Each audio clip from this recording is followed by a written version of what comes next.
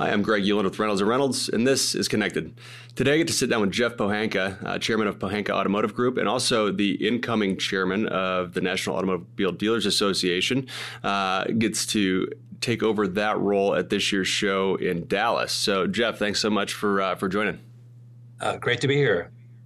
Yep. So, Jeff, I guess let's get started talking about NADA and the show. But before we dive in, I am curious. You've been, and correct me if I'm wrong here, but I think you've been on the board of NADA for better part of the last 20 years. Is that true? That's correct, with a break in between. I've had two cycles, yes. Good. So why is it so important to you, I guess, as an individual, to be active in the community and to really serve, I guess, the dealer body in general? What's important about that to you? Well, it's my really connection with NADA, and it goes back to my father. My grandfather started a company in 1919. And after college, my dad started working summers when he was 13, like I did for my father. And as my father got more involved in the dealership, competition really heated up. In fact, the manufacturer put a dealership selling the same brand of car just 3 blocks from the dealership. But fortunately, my dad discovered NADA, which was located at that time a few blocks from the dealership. He took classes. He joined the third 20 group in the United States. He learned how to compete. And from that, he really wanted to give back. So he became a director and ultimately chairman of NADA. So I kind of grew up with that. And I live 9 miles from an NADA building. The opportunity came up. People said, Jeff, you should become an NADA director. I said, yeah, I can do that. I've been very involved with dealer councils and dealer council subcommittees, got some government issues, been involved in the community. So it's kind of a natural thing just to become a director. I had to move 3 dealerships. So I took a leave of absence for 6 years. I moved the dealerships to a new location and got back in the saddle. And here I am now, the incoming chairman of NADA. Yeah, that's great. And congratulations on that, too. It's pretty exciting stuff. It really is. So I guess what are you most excited about, thinking about that, heading into the announcement in January, and you'll kind of take over in your new role? What are you most excited about? Well, I've kind of have a running start. I've been vice chairman the past year. I was industry relations chairman the prior 2 years. So we've got a lot of things working with NADA. So it's not like my job just starts in January. Certainly it will intensify. But we have a lot of good things working. Basically, data sharing agreements, principles for data sharing, very important. We have some principles we've come out with NADA in terms of important issues facing dealers, registrations, registering orders for vehicles, data sharing, things like that, guiding principles, what we're for, what we're against. So I've had a big involvement with those things. So I think that my job started some time ago. And then I'll be immediate past chairman a year from now, and I'll still be active and trying to make important things happen. Of course, I'm here in Washington, D.C., so I'm developing contacts with important political figures that I think serve the interests of the dealer community. I think that's really important going forward. Yeah, and it does put you in a unique position. We were talking just a minute ago before we started recording about how you being there in the DC area really does help. Certainly help you be in a position to have maybe a little more influence than, or at least a head start, I guess, a little easier path to influence than maybe somebody else might have. Yeah, I think the key is for us not to react to things already happened, but anticipate change and get ahead of these things and try to influence them before the concrete settles. It's really important, particularly now. There's so many things coming at us that we need to be much more proactive than we have in the past.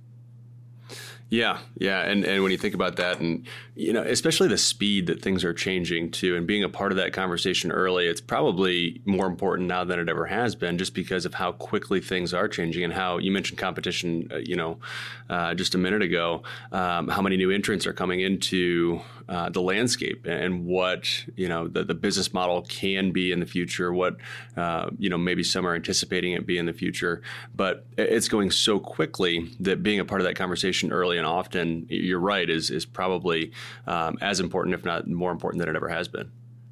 It's really important because the speed of change, I imagine 50 years ago, it seemed like things were changing fast. You're right. And likely 20 years from now, they'll be accelerating even more quickly. But there are a lot of things that are happening right now in the industry. Obviously, we have new entrants coming in, the Teslas and the others, are direct sellers. We have really resurgent government regulation. We have the whole electrification thing. Uh, One thing I'm working on, and we've been working on, is having much better coordination with the 85 metro and state trade associations. I mean, typically NADA has been at 35,000 feet, and those trade associations are on the ground working within the state. We work the federal, but I think we need to be like A-10 aircraft ground support, working much more closely together. And I'm really feel good that we're making that happen. Still work to be done. It's good to have kind of one voice, best practices versus 85 going different directions. It could be harmful. There could be some action taken by trade associations that could be harmful to the industry. And it's important that we know how far you can go and what's reasonable and where can we get the best outcomes. Yeah, yeah, definitely. So thinking about some of those things that are coming and focus areas, and thinking about the NADA show for this year coming up here end of January, what are some of those top things that you expect to be discussed, or maybe that people that are attending or even watching from afar but paying attention should keep top of mind and really look at heavily? Well, we got back in the swing of things last year at Las Vegas. Mm-hmm. And we had a really strong attendance, a great convention. And, this is how I look at things. Dealers are doing really well this year, obviously really well. But we're facing inflation. We're facing higher interest rates, the potential impact those could have in softening the economy. We're going to have fewer product shortages in the coming year. We have a lot of electrification things. I mean, if you look at what Ford is requiring of their dealers, there's major blowback. I'm not saying who's right, but they're way ahead of dealers in terms of what's this really mean to me? What's the cost? How do I do that? And we have these new competitors who are out there trying to take our business. So quite frankly, at the convention, it's a good opportunity to come in to sharpen your skills. But it's not just for dealers; it's for managers too. And there's a lot of osmosis. You get ideas. We have 80 workshops again. We've got 500 exhibitors. I mean, the floor is sold out with a big waiting list. We have 24 exchange sessions, and these are on attracting, hiring technicians, differentiating yourself from your competition, growing your service retention, tips on reducing expenses. These are all beneficial things to dealers. So there's a lot going on. And, obviously we have the normal guest speakers. We have some great speakers. We have Nikki Haley. She could become a presidential candidate potentially. Greg Gutfeld, he owns Late Night. And Deion Sanders, who's just got a new job in Colorado as a coach. He's a great inspirational speaker. So we've got a great cast of characters coming in. And of course, I've got a great speech to give on Saturday. So absolutely, don't miss it. No, it's fantastic. So what would you say, I guess, let me ask you this. How many times have you been to the NADA show in your career? Oh gosh, I've been to a bunch. My dad my dad was 45 years ago, he was chairman of NADA. So, all my life, basically. I've missed maybe one or two, but basically all my life I've been going. Yes. So what would you say, based on your experience, what makes for a successful kind of weekend? What's that agenda look like, right? You take in a few sessions, you listen to a few speakers, you visit vendor. Like, what is a successful show based off of your kind of decades of experience seeing these things? Well, let's just show the exhibit floor. You might see some vendors you wouldn't see otherwise. Of course, you're going to see the vendors you already do business with. Even an opportunity to pick their minds. What's new with you? Why should I stay with you? Even Reynolds, people go to Reynolds booth and look at things you've been working on the past year, what they can implement. And basically there's positive feedback or negative, give it at that time. So I think the exhibit floor, I always like to do, it's really a big floor of a lot of vendors, and you're really going to have to plan. But generally, you're going to find something down there that's beneficial, some new idea, concept, or how can I use this product better? I think that serves a big purpose. Obviously, workshops. I think word of mouth with a workshop's good. What workshop have you gone to? What's one's good? Because you can't always tell. Research them ahead of time. Don't wait to go to the convention. Research them ahead of time. And there's a lot of material you can look at. Is this material beneficial to me? I've had a few disappointments in the past where it seemed like a good topic. But doing the more research is really good. I think the franchise meetings are really important. And here's an opportunity to see the top brass of each manufacturer and ask them point blank questions. And I found there's a lot of good information at the franchise make meetings. And those are really worth attending. And so the key is, and look, there's a good time too. There's parties and seeing, sometimes in a relaxed atmosphere, seeing hobnobbing with the VIPs and the manufacturers is a good opportunity because, getting to know them and them to know you. And, we last year at the Allegiant Stadium, we had a big welcome party. Yeah. And that went really well. It's kind of like welcome back, Carter. We were, and we're going to do that again at a place called Gilley's. Yep. And Gilley's is a big party place, pretty much. We're going to have Brad Paisley performing. And there's all kinds of venues in there, country music, honky tonk, mariachi bands, Mechanical Bull. I don't think I'm going to do that. Texas Black. I was going to say. So unless someone dares me, maybe I try it. But when people register for NADA, they're welcome to come to the convention, welcome to come to this big welcome celebration. What's really good in the planning, the workshops don't start till Thursday afternoon, so people can fly in Thursday morning, because otherwise you have to fly in Wednesday or miss some of the workshops. So that planning, I think, is going to help people attend more workshops. So, we've been doing it for a lot of years, but we're working to get better and better and more beneficial to the dealers who participate and attend. Yeah, and I will say, too, speaking of timing and planning and the agenda, having it in Dallas for the first time in quite a long time, I think it makes it easier, too. It's more of a central location. It's not as much of an extreme when it comes to time zone changes and things like that. So you're East Coast, you fly to San Francisco or you fly to Vegas, and those are great cities, and we'll obviously be back. But when you have that 3 hours time difference for you and a 4 hour or longer flight, it can just stress your schedule a little bit. That's exactly right. Now, Dallas, we haven't done it since probably the middle 90s. I remember the last time, but they've been very welcoming. And Texas is a happening place. It's on fire. A lot of energy in Texas. So Dallas has been very hospitable to get us the hotels we need and the facilities we need. So registrations actually are exceeding Las Vegas last year, which was a really strong convention. So we're really enthusiastic. We're going to have a great convention. Yeah, we are too. Yeah, we are too. Saw the registration list just last week. Kind of came out. The second registration list came out last week, and everything's looking up, and it seems like everybody's very, very excited. I mean, obviously, plenty of time for dealers to register still. So the anticipation, at least from our end, from my end, is that following the holidays, everybody will get back in the saddle, and they'll really start planning out January, and then we'll see a big uptick.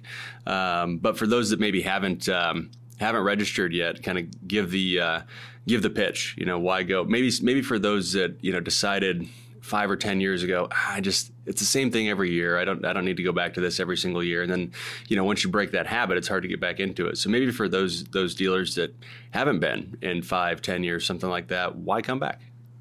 Well, I'll give you 2 reasons.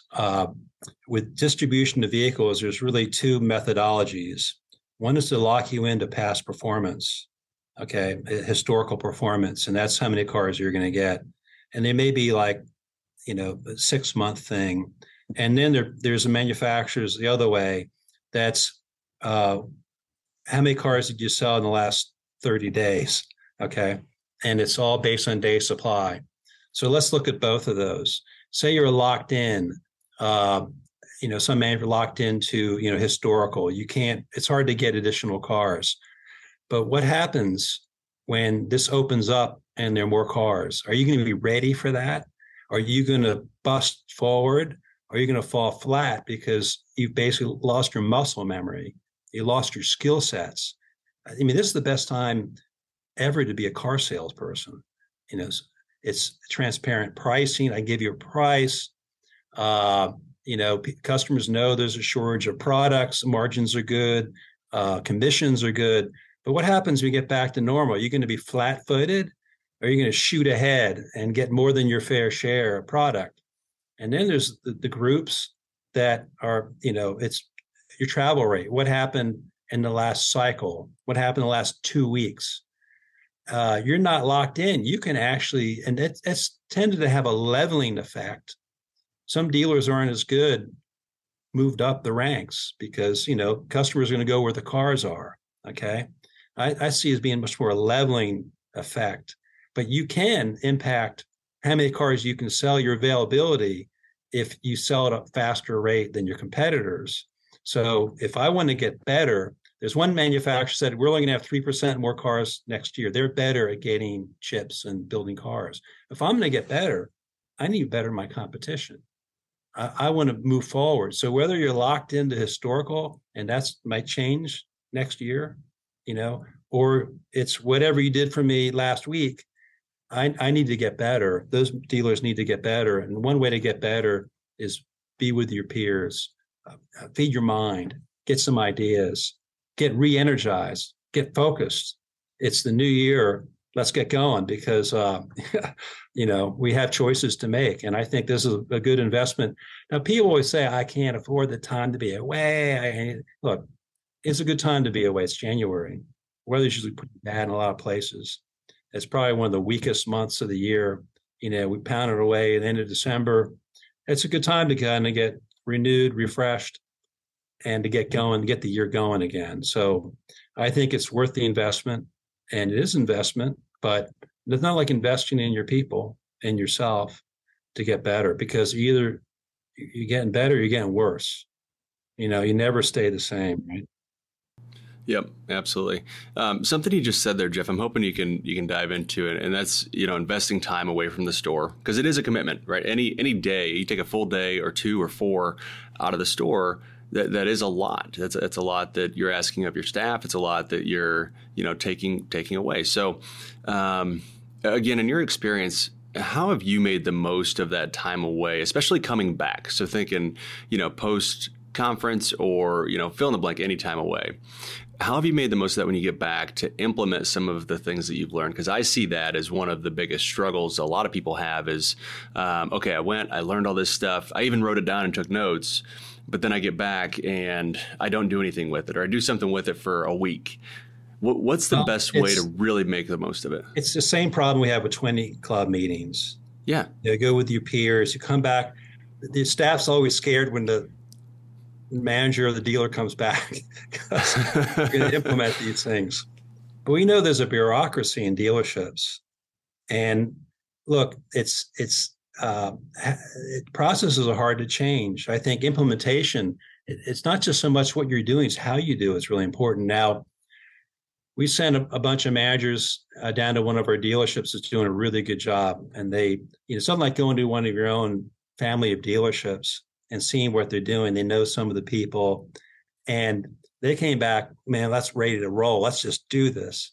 We're ready. January 3rd. This is how we're going to implement. I said, hold it. It's a great idea. I think we should do this, but it's really a phased in process. You don't have a rebellion of people. This is good for the company, good for the people in the company, good for the customers, but you just can't snap your finger and do this. You're going to have a phased approach, and you have to talk about the benefits. Here are the benefits. Here's what we're trying to do. This is how they're successful. We can do that too with the same people, a different process. So I think it's not just the idea, it's how you implement the idea, because if it's, easy come, easy go, seems like bad habits are hard to change. Seems like they always go back to a bad habit versus keeping a good habit. But basically, people do have habits. If you can create the good habits being the new habit, they'll stick with it. So I think implementation is actually as important or maybe more important than the idea itself. And that's something we're not good at because we like to do it now. We're true entrepreneurs, we're capitalists. Let's do it now. Well, Yep. I think I've convinced my guys at these dealers, 3 dealerships here, to slow down a little bit, take a breath, and let's implement it where it'll stay. And I don't want to go backwards. I want to say this is not working. I'm going too fast. I want to do it at the right speed and get it in place. Great time of year to do it. We're going to do this in January, and so talking about getting buy-in is so important. Because they can resist. They can resist. They can make it fail. If you want to extend service hours, you have Sunday service, they'll do everything they can to make it fail. They don't agree with it, but once you do it, they see the benefit. But and people can be kind of stubborn too, and you want buy-in. It takes time to earn buy-in. Yeah, I agree. Something that I've found, and I want to bounce this off of you, I'm curious what your reaction is or perspective is, when you're trying to get buy-in.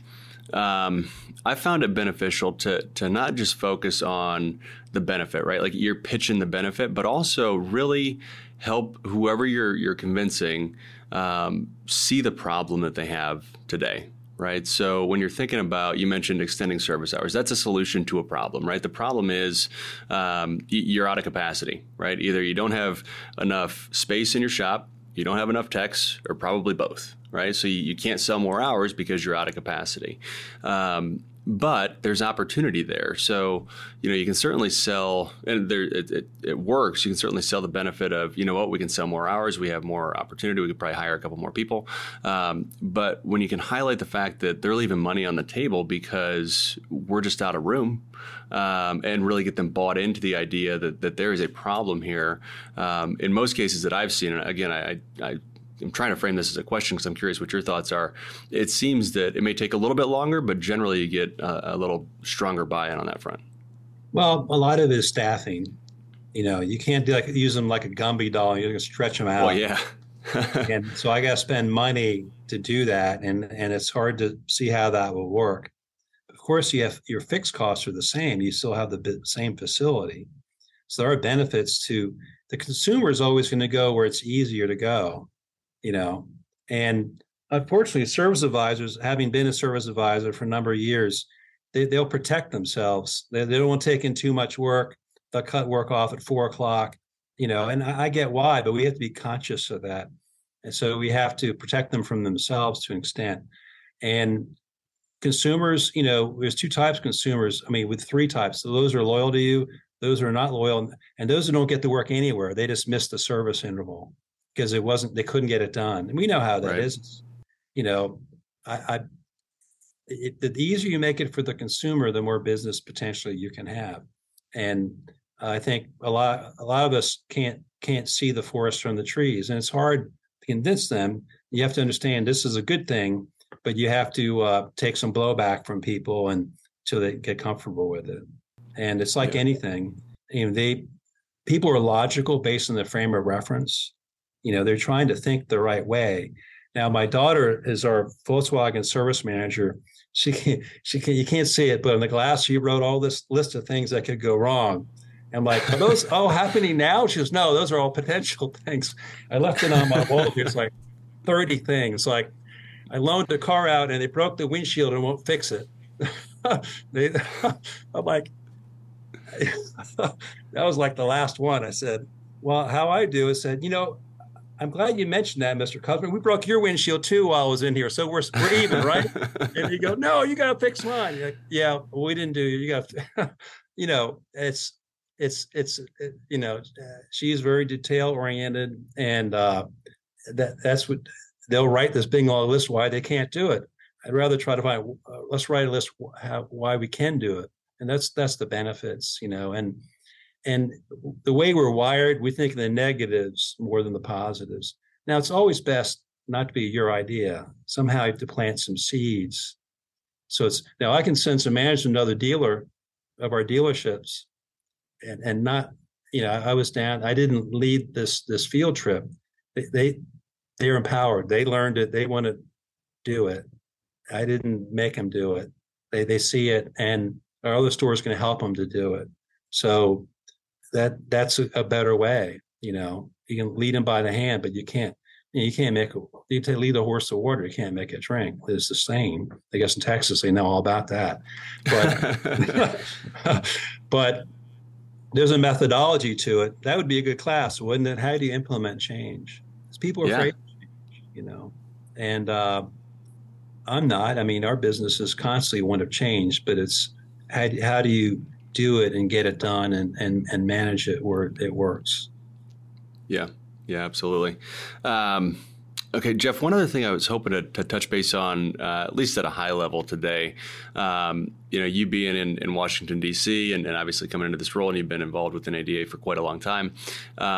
Regulations, it seems like, grow every, I don't know, month in our industry. We looked at, when you print out the amount of paperwork it takes to sell a car in today's world, it's approximately 39 feet. Single copy, one copy, 39 feet of paper. And that's clearly due to the amount of regulations that we have in our industry, that we have, putting pressure on F&I professionals and dealers.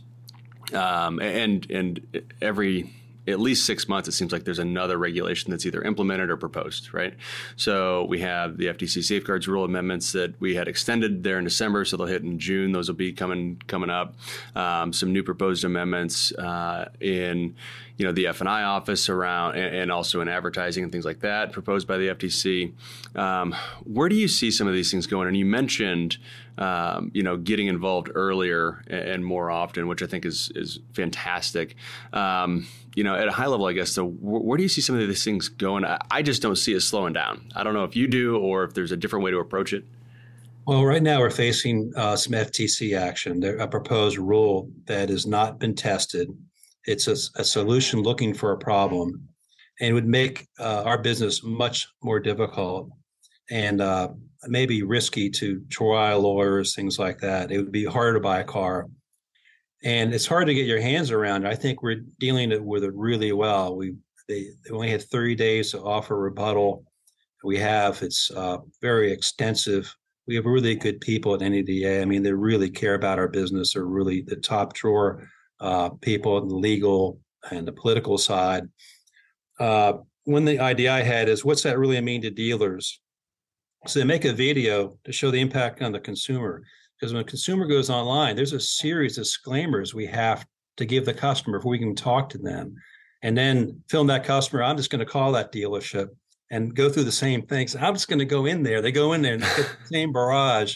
And then they do buy a car and they go through finance. And there's four disclosures that have to be made before they can buy any personal protection products. This would really damage our business. It's hard to educate dealers about what this really means. And we're in a war footing if we need to be. Hopefully we can have them forced back on the shelf. You have Republicans coming in with the House with oversight. They can go grill the FTC. They're not just doing it to us. We're the tip of the spear. They want to reorient the economy. They're zealots in some of these departments, and they're kind of out of control.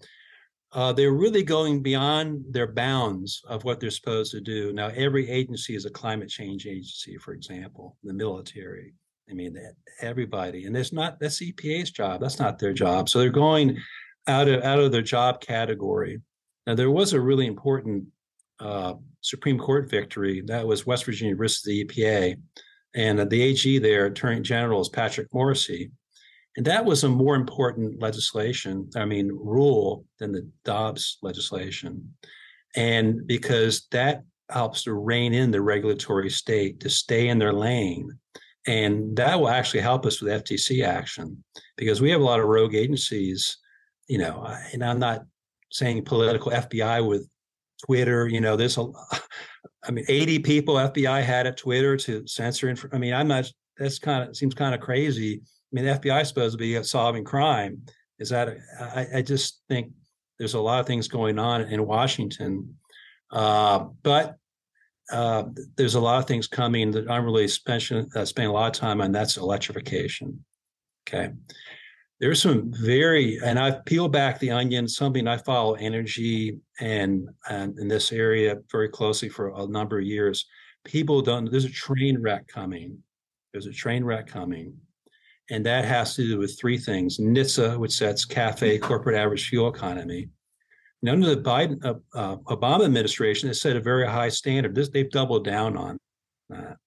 They want a 40% improvement of fuel economy between now and 2026. 40%, which is the best the industry's ever done, is 3 or 4%. That's going to be very hard to achieve. They can buy some credits and they can pay some fines, but it's really difficult to meet. Then you have a new overlay with EPA. EPA is setting now CO2 standards. They want the average car to emit 133 grams of CO2. No cars emit at that low a level. This is by 26. The Honda Accord's 250. So, I mean, they want trucks to be 186. The Honda Pilot's 550. Silverado F1 550, 450 grams. You have to have massive electrification to make the numbers. There's no fines. They can't sell cars unless they make the number. Now, the manufacturer is partly responsible for this. They thought they would get huge, massive subsidies. They've gotten some of them, but most of them they didn't get.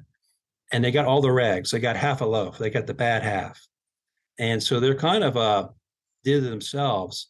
Then you have California. Now, California's been given back their emission waiver. They want zero ICE cars by 2035. And there's ZEV states, like Maryland's a ZEV state, zero emission state, that follows California. 1/3 of our new car sales in those 14 ZEV states must be electric by 2026. 1/3.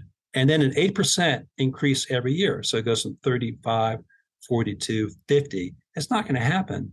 And there are no fun. What's going to happen? It's going to raise the cost of cars substantially. Now, we've had Zooms with the Alliance, which is the lobbyist group for the manufacturers. I've had Zooms with J.D. Power. And this could break some companies, the investment that they have to make.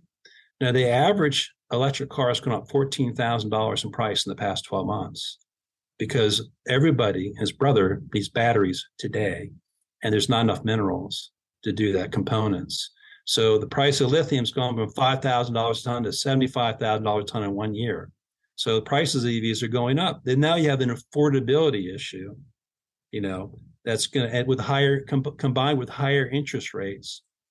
Then J.D. Power, some manufacturers has said we're going 100% battery electric vehicles by 2035 or a few years after that. J.D. Power says only 1 out of 2 customers even qualify for an electric car because of costs and charging infrastructure. So if you have a mass merchandiser, so I'm going 100% electric, which sounds popular to many, how does that work when only 1 out of 2 people even qualify? So there's a lot of things coming. There's some legislation from that same Attorney General of West Virginia to challenge the ZEV requirements, the preemption. California is basically setting the national emission standards. And that's really wrong for one state to do that. It should be, shouldn't be like that. So there's a lot of things we can do, can't do. Now, dealers are resilient. We'll figure it out. We'll be here. We will meet the challenge, but it will be a rough road, I think, because affordability issues. And look, I would advise dealers, I've been doing it as demos. And I've bought 3 EVs. I've been buying them, driving 10, 15,000 miles, trading, get another one. I want to learn everything there is about it. Experience the public charging network. About 25% of chargers are broken, don't even work. You've got to see it from the consumer standpoint. Now, I'm all in on the EVs. Dealers are. It's exciting to have new products that people want to buy. But is this 100%? Probably not. And then if people keep their old car or buy a used car, that's not good for the economy, the environment, or for public safety. So these are challenges where government's deciding what people will buy. And that's really wrong. They should have choices and hybrids, which Toyota wants to do. And I'm all on top of this, but I'm probably one of the few. But we're working through it as best we can to try to have the best possible outcome. Those are things like no one knows this tidal wave's coming. It's coming. And then there's a question of electrification in your own dealership. what size charger should I have? What's the impact on my electrical bill? There's something called demand charges. People probably aren't aware of. It's on your bill. At least your not your home bill, but it would be on your dealership bill. A demand charge is a higher rate of charge for your peak power demand.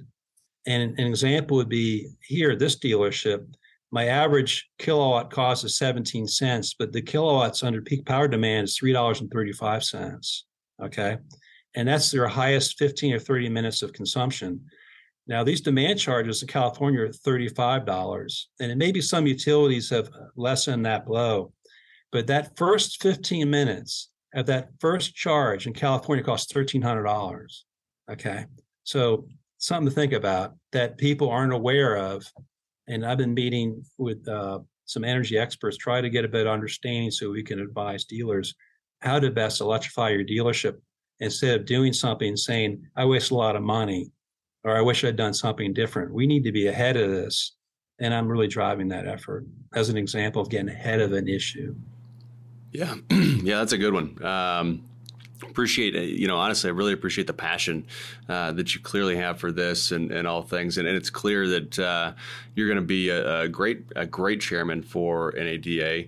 Not in the least bit due to the fact that you do have that passion. You've been in this business for a long time. There's clearly issues that you understand and see as important. And it's very clear that you're going to go after and tackle them as best you can.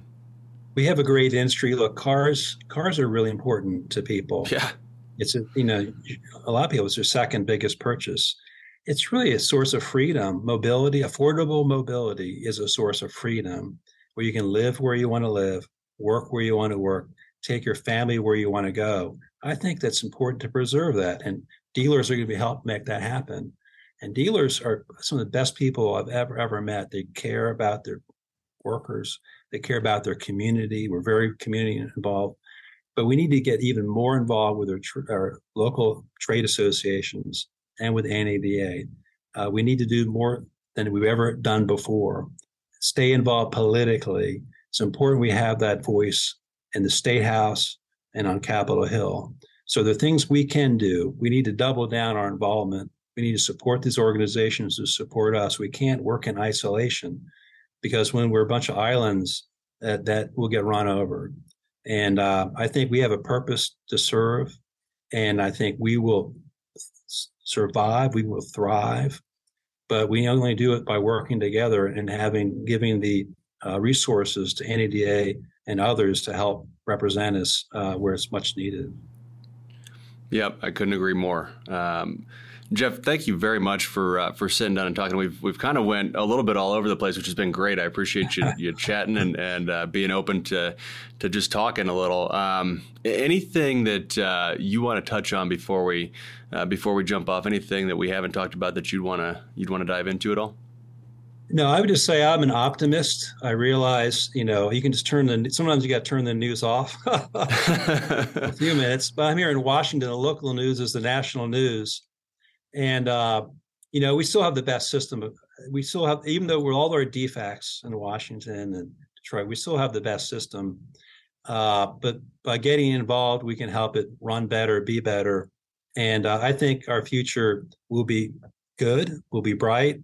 But we've got to really be mindful and helpful to make sure that happens. And I think there are people who are working every day to see that we have a bright future as franchise automobile dealers. Yep, absolutely. Absolutely. Well, Jeff Pohanka, thank you again for sitting down and talking. I look forward to seeing you in Dallas here in a couple of weeks. Absolutely. And, safe travels getting out there. Good luck with prepping for the speech, and I'm sure everybody's looking forward to it. And bring your cowboy boots. Absolutely. Absolutely. Okay, thanks for having me. I really appreciate it. Yep, thank you. Have a good one. Wow, what a great conversation with Jeff Pohanka, chairman of Pohanka Automotive Group in the Washington, D.C. area and the incoming chairman of NADA. Just a fantastic conversation. I hope you enjoyed it as much as I did. Before we hop off, don't forget you can watch or listen to episodes of Connected on YouTube, Apple, and Spotify. And make sure to subscribe so you're notified every other Wednesday when new episodes are released. Thanks so much, and we'll see you in 2 weeks.